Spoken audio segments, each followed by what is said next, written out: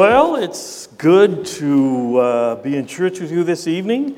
And some of you may be wondering, yeah, it is, but who are you? And just to review a little bit, we have, in our church is organized, we have five men that are the church leadership. And it's Pastor Mark and Pastor Dave and Pastor Doug. And we have Bruce Cook as an elder, and I'm somewhere on the screen. Russ Marzolf is one of the elders. And so Pastor Mark came a couple of, about 4 or 5 weeks ago, and he's out in Texas right at the moment ministering to Pastor Chris with our church plant.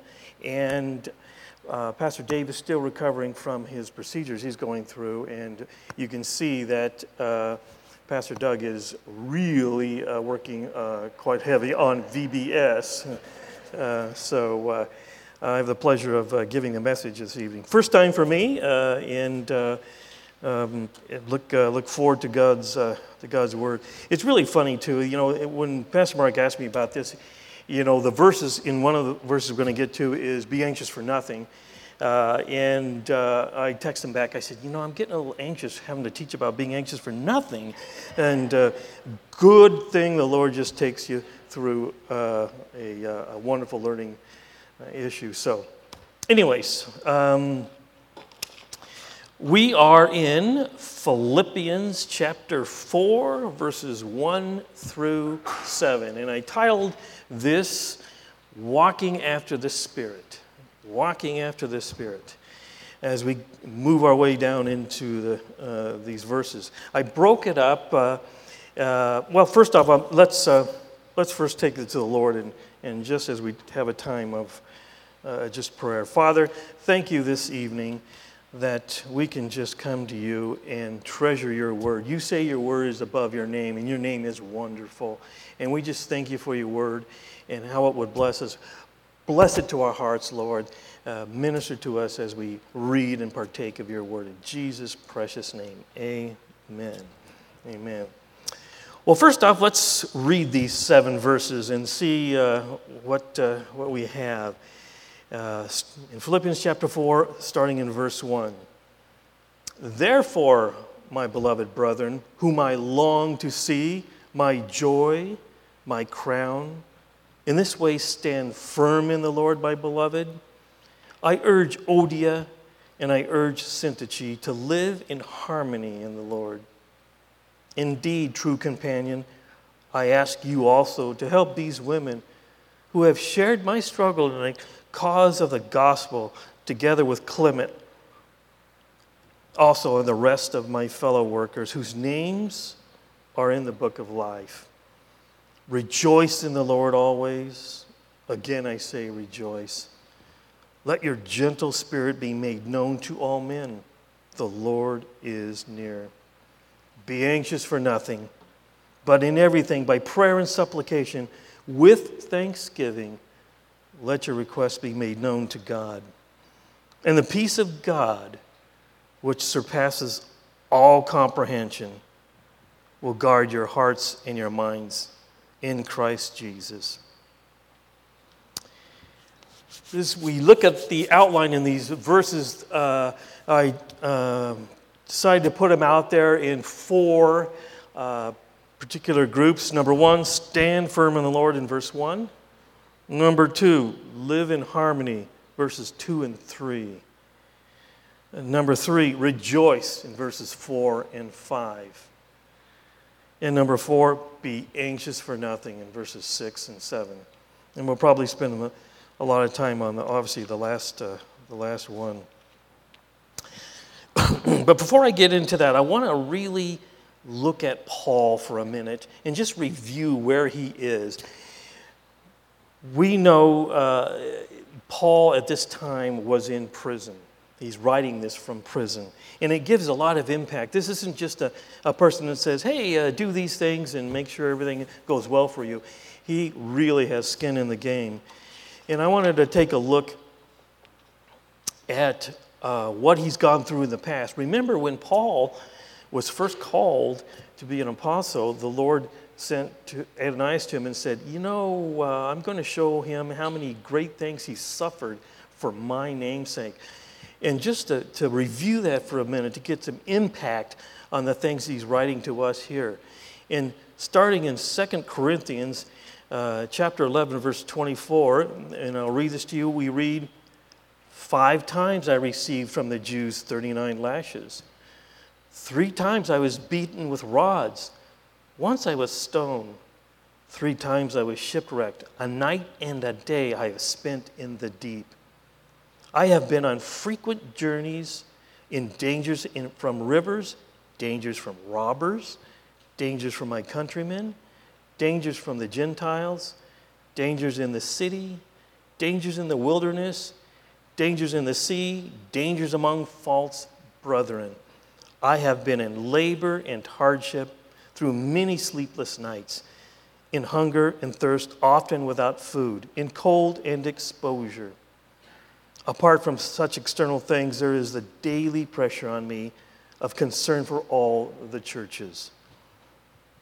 And Paul says in here, stand firm in the Lord, live in harmony, rejoice, and be anxious for nothing. Wow, what a do-as-I-do attitude that we see with him as he writes these things. So let's take a look.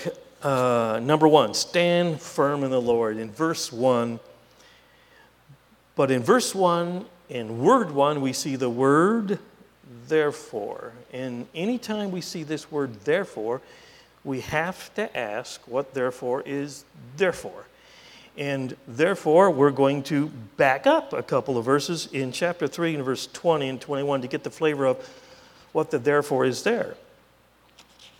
In Philippians, starting in verse 20, for our citizenship is in heaven, from which also we eagerly wait for a Savior, the Lord Jesus Christ, who will transform the body of our humble estate into the conformity with the body of his glory by the exertion of the power that he has, even to subject all things to himself. Therefore, in verse 1, my beloved brethren, whom I long to see, my joy and my crown, in this way, stand firm in the Lord, my beloved. So what does it mean to stand firm in the Lord? Does it mean you got your fists grit and your teeth are gritting and your heels are dug in and man, I'm going to sweat this out? Not at all. Not at all.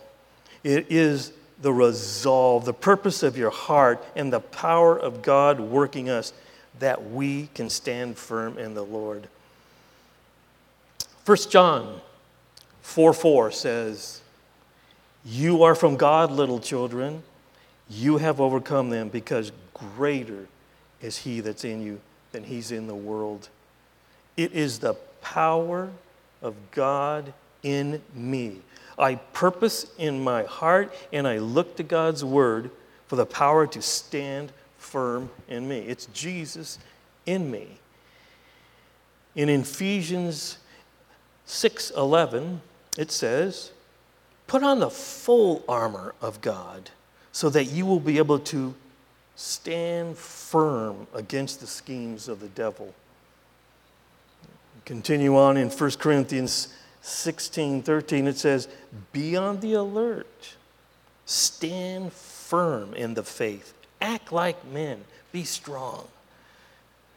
Let's look at a couple examples of really men in the Bible that did stand firm, that purposed in their heart to walk with God. In Daniel chapter 1, verse 8, Daniel says, but Daniel made up his mind that he would not defile himself with the king's choice food or with the wine that he drank. So he sought permission from the commander of the officials that he may not defile himself. The New King James Version, the first part of it says, but Daniel purposed in his heart. The decision was already made before he found himself in this situation. He already had purposed in his heart. He didn't make the decision up, oh, well, now I got this, what do I do? He had already purposed in his heart to stand firm. Later, Daniel's buddies did the same thing when the king told them to bow to his idol or die in the furnace. You want to know what a casserole feels like? You better bow. And he said in Daniel chapter 3, and starting in verse 16, and this is a familiar story, Shadrach, Meshach, and Abednego replied to the king, "O Nebuchadnezzar, we do not need to give you an answer concerning this matter," that is, bowing down. In verse 17, "If it be so, our God whom we serve is able to deliver us from the furnace of blazing fire, and he will deliver us out of your hand, O king. But even if he does not, let it be known to you, O king, that we are not going to serve your gods or worship the golden image you have set up." These three didn't know the outcome yet. At this point, they didn't know where it was going, what God's going to do. Yet they purposed in their heart they would not worship the golden image.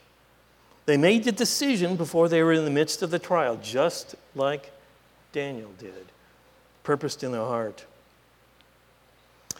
In the New Living Translation of Job 31:1, and this is Job speaking, he says, "I have made a covenant with my eyes not to look on lust at a young woman." Job is saying it's already settled. This is before the young one walks by. I have already settled it. I have purposed in my heart. I'm not going to go there and do this. You can see the difference between, I think about something, versus I've purposed it in my heart. I don't have to think about it. It's already settled. Stand firm in the Lord. But, if you want the formula for failure, try standing in your own strength. Try standing in your good works. Try standing in your church attendance. Try standing helping grandma across the street. Not going to work. It will eventually fail you every time it's tried. We stand firm in the Lord is our strength. Before we move on out of this verse, I just want to call your attention to the love which Paul expresses to the Philippian church in this verse. And notice these things in verse 1. He says, "My beloved brethren whom I long to see." He calls them my joy. He calls them my crown, my beloved. How precious are these words of encouragement and endearment and love from a brother who is in prison and who has suffered immensely. I tell you what, if that was me, I'd be typing the letter, "Get me out of here." And we just see the love as Paul, what's he doing? Standing firm in the Lord. Number 2, live in harmony, verses 2 and 3. Verses 2 again, "I urge Odia and I urge Syntyche to live in harmony in the Lord. Indeed, true companion, I ask you also to help these women who have shared my struggle in the cause of the gospel, together with Clement and the rest of my fellow workers whose names are in the book of life." So we have a division here between two believing women in the church. And someone once wrote, I saw this poem, I can't remember, I think I got this from McGee. It says, "To dwell above with saints we love, that will be grace and glory. To live below with the saints we know, now that's another story."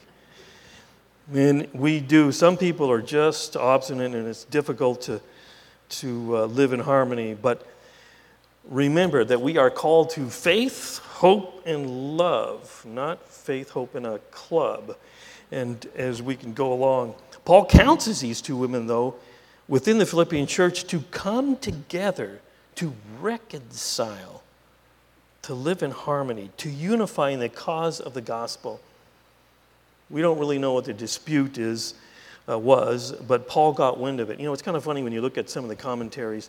So we don't know what the dispute is, but the commentary guys, they just really want to know. I mean, then they'll start, then maybe it was because of this, and maybe, we really don't know. That was interesting as they try to dig into this. But it's not know what the dispute was, but Paul got wind of it, and here in verse 3, he is asking the person called the true companion, the person he's kind of writing this to, you true companion, he's asking that person to mediate between them. And it should be noted that Paul is not saying that you should strip yourself of your own personality. We have a set of instructions to live under, which is the Word of God. That's what we hold fast to. It should always be our goal to have reconciliation, to restore fellowship. Sometimes, as elders, we have to deal with some folks that just don't want to reconcile, and it's not a pleasant thing. But within our power, we should always try to reconcile. If we don't reconcile with fellow believers, we really have forgotten who the enemy really is. Jesus tells us, John 13:35, "By this all men will know that you are my disciples, if you have love one for another." If we look back in this letter to chapter 2, verse 3, Paul commands us to regard one another as more important than yourselves. Jesus said in Luke 9:23, "And he was saying to them all, if anyone wishes to come after me, he must deny himself, take up his cross daily, and follow me." I have this verse plastered on my wall in my office. Even in this morning I got up, and that's my first thought is, Lord, I just want to deny myself and pick up my cross and follow you. And Luke has this is in all the Gospels, but Luke actually adds the word daily, and I love that word, daily. I'm denying myself, picking up my cross and following you. And we see what Paul is practicing, what he preaches with regards to living in harmony. He had a sharp disagreement with Barnabas. And we're looking at Acts chapter 15, starting in verse 36. And Paul's on a secondary journey.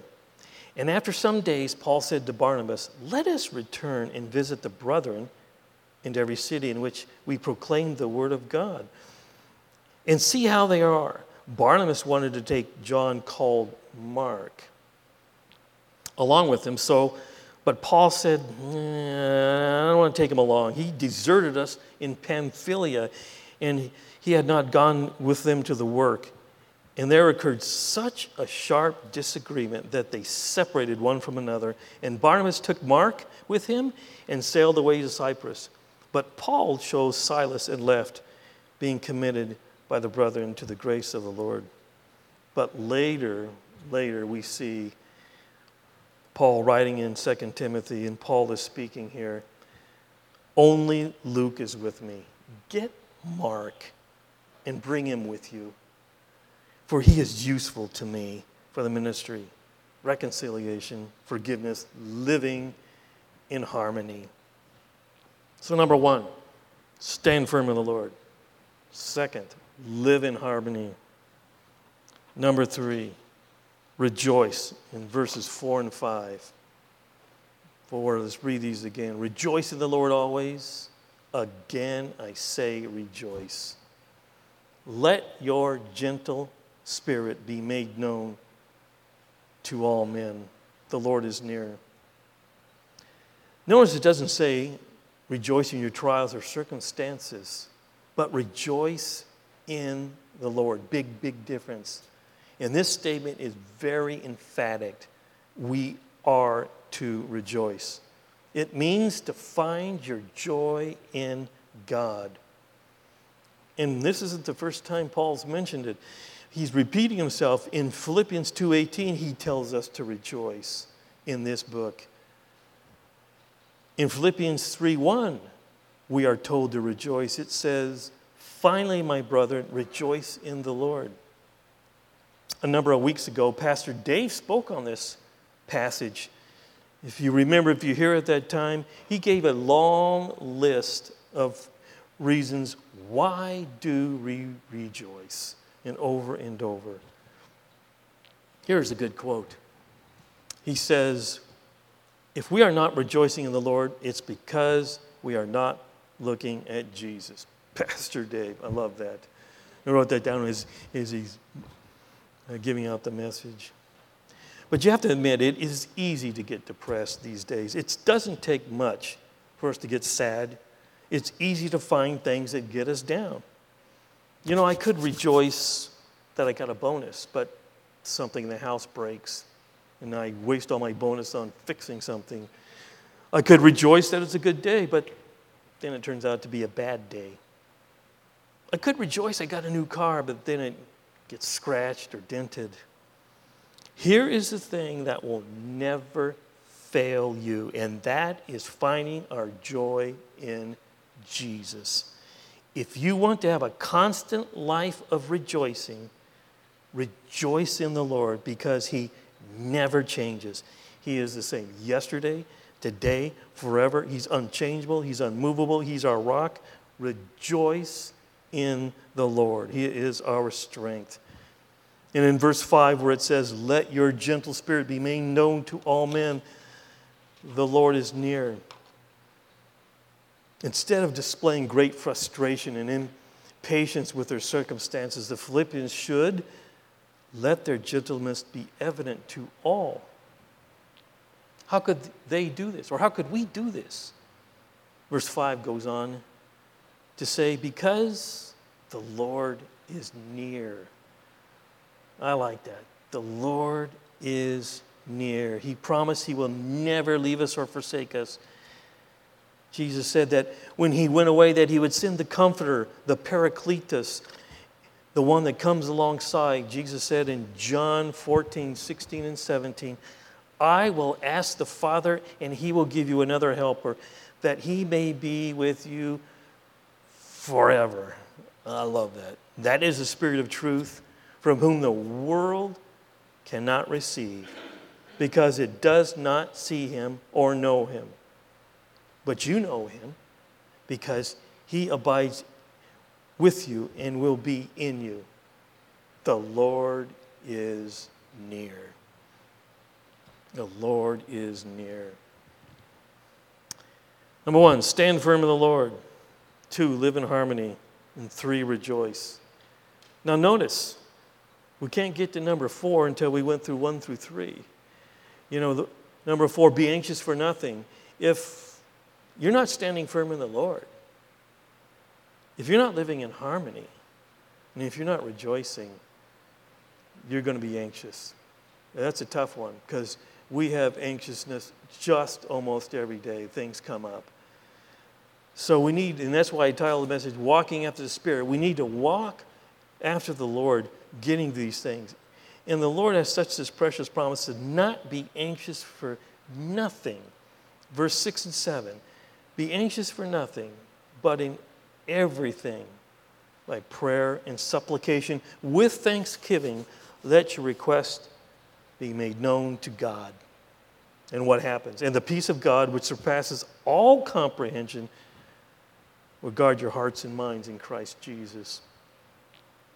So studying this, I decided, I went to Google and I looked up anxiety and, quote, how to get rid of anxiety, just a Google search. And the first one that came up, I was just quite surprised. And it was an ad, actually, and it says, quote, anxiety cure. Number 1 voted anxiety cure. And the subtitle below that said, how thousands got peace in one day. Woo, I have to check that out. Click on that, and it was a pill. They're offering peace in a pill. I go, well, that's probably not good. So I decided to check another website that says, it says with anxiety, it's a normal part of life to experience occasional anxiety, but you may experience anxiety that is persistent, seemingly uncontrollable, overwhelming, and if it's an excess, irrational dread of everyday situations, it can be disabling.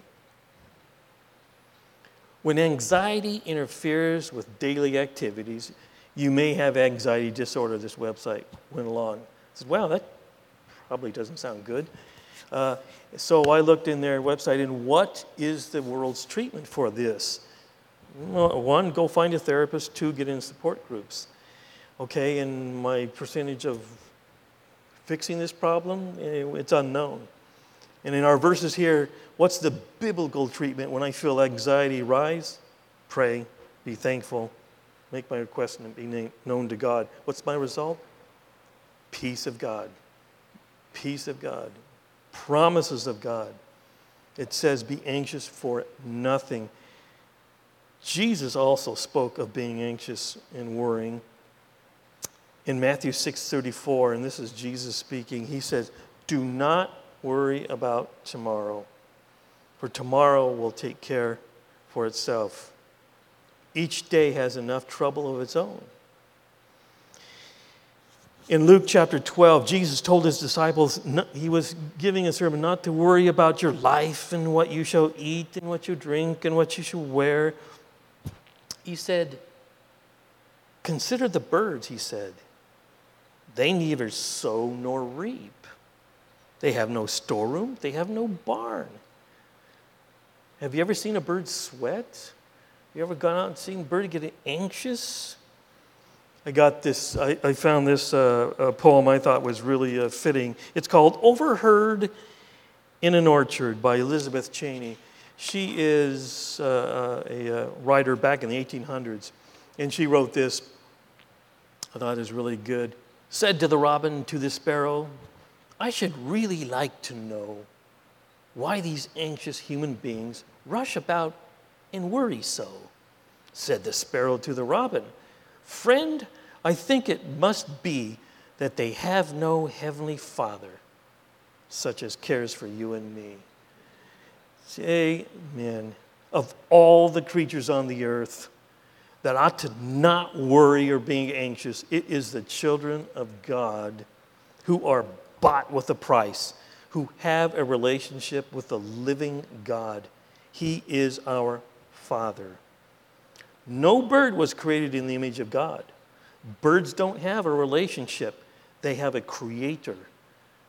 We shouldn't be anxious because we have a personal relationship with our Father. There are a lot of things that can come and get us down in our lives, and that can make us anxious. There's so many things that can go wrong. I mean, you can get time anxious. Gosh, I got 10 things to do and time to do 5 of them. Well, we don't want to allow the anxiousness of this world to overtake us and control us, because it can destroy us. Someone once said that being anxious and worrying is like sitting in a rocking chair. It gives you something to do, but you don't go anywhere. But the Lord knows we will get anxious. And so, thank the Lord, He puts it in His Word. He knows we will get anxious, and He gives us instructions on what to do when we get anxious. We are to give ourselves to prayer and thanksgiving, as it says. Verse 6 again, but in everything by prayer and supplication with thanksgiving, let your requests be made known to God. And the word supplication is really a seeking, a diligent seeking, and asking and entreating to God. He really, really wants you to come to Him. What's the result? The peace of God. The peace of God replaces anxiety in the life of the prayerful believer. Everything we do should, again, be done by prayer. Prayer's primary purpose here is to change me, not my circumstances.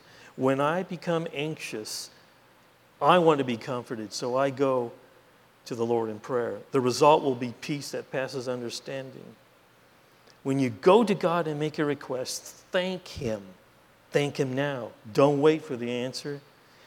And when you make a request, you don't have to set off the big things and the small things. I take all things to Him in prayer, all things, because He's a God that does indeed love us. In verse 7, it tells us that it's beyond the ability of human understanding to fully comprehend how God's peace can guard the hearts, emotions, and personality and our minds of the anxiety-ridden people. Apparently, this is just another beautiful and comforting instance of God's all-powerful, sovereign care for His obedient children. John 14:27, Jesus said, peace I leave with you. My peace I give to you. Not as the world gives do I give to you. Don't let your heart be troubled, nor let it be fearful. Precious promises. Any of you remember the praise song years ago that they came out, that what they did, they actually made a lot of music directly from the Word of God. And this is one of the songs directly from Psalm 61:2. It says, from the ends of the earth I will cry to you when my heart is overwhelmed. Lead me to the rock that's higher than I. You ever heart get overwhelmed in anxiety? Here's an example of what King David did when he was feeling anxiety. He was talking to himself in this verse. He was basically talking himself back from the ledge, so to speak. In Psalms 42:5, why are you in despair, O my soul?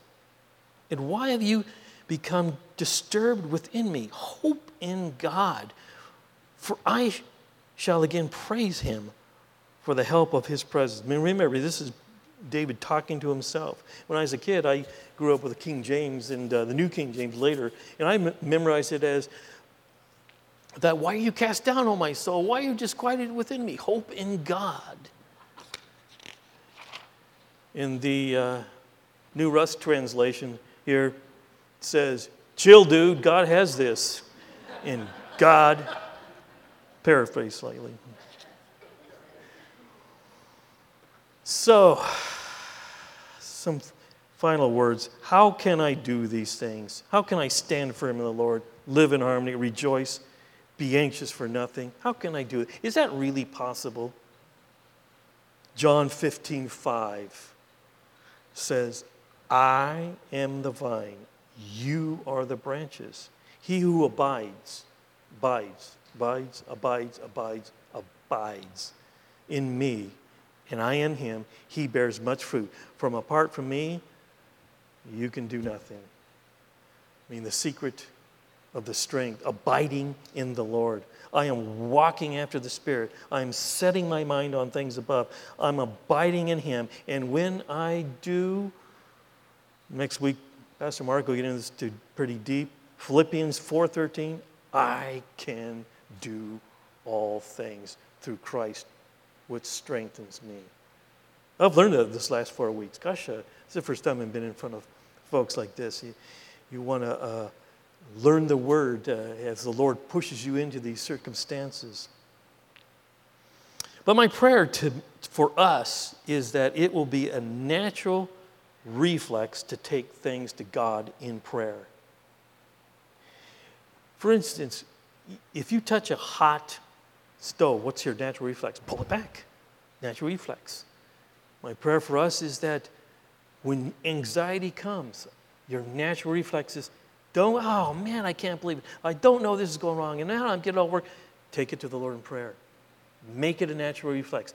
Take it to the Lord in prayer. Lord, thank you for this problem. Lord, you're working it out. I thank you that take your request and make it a natural reflex to take my anxieties to prayer. You know, Martha said to Jesus, remember when Jesus came to town and her brother was dead, and she said to her, if you would have been here, my brother wouldn't have died. True. But if he would have been there, they never would have saw this fabulous miracle of God raising a man who's been dead for 4 days. And the same thing, when our hearts get anxiety, what do? Prayer, thanksgiving. We're seeking the Lord, and ultimately we're going to see the peace of God. So I began to think, as I went through this number of weeks, especially I had some problems at work that can cause anxiety to raise in your heart. I just had such a joy of taking this to the Lord in prayer. Yes, dear ones, don't give a stick to the devil to beat you with, because he will. Take your anxieties to the Lord. Take your problems to the Lord. God never commands us to do something that he does not give you the power to do. And unfortunately, if you're not a believer, none of this is for you. None of these precious promises. This is for the people of God and those things. And it's so comforting as we can encourage one another to the good works of God and what He's doing. Anyways, let's pray and ask the Lord to go as we're going to have communion here in just a bit. Father, thank you for this evening. Thank you for your word. Thank you for your blessing as we go out this week and put our trust and our hope and our desire in you, Lord. As anxiety builds up, which it will build up, Lord, let us take our problems to you and see your mighty hand work. We ask this in Jesus' precious name. Amen.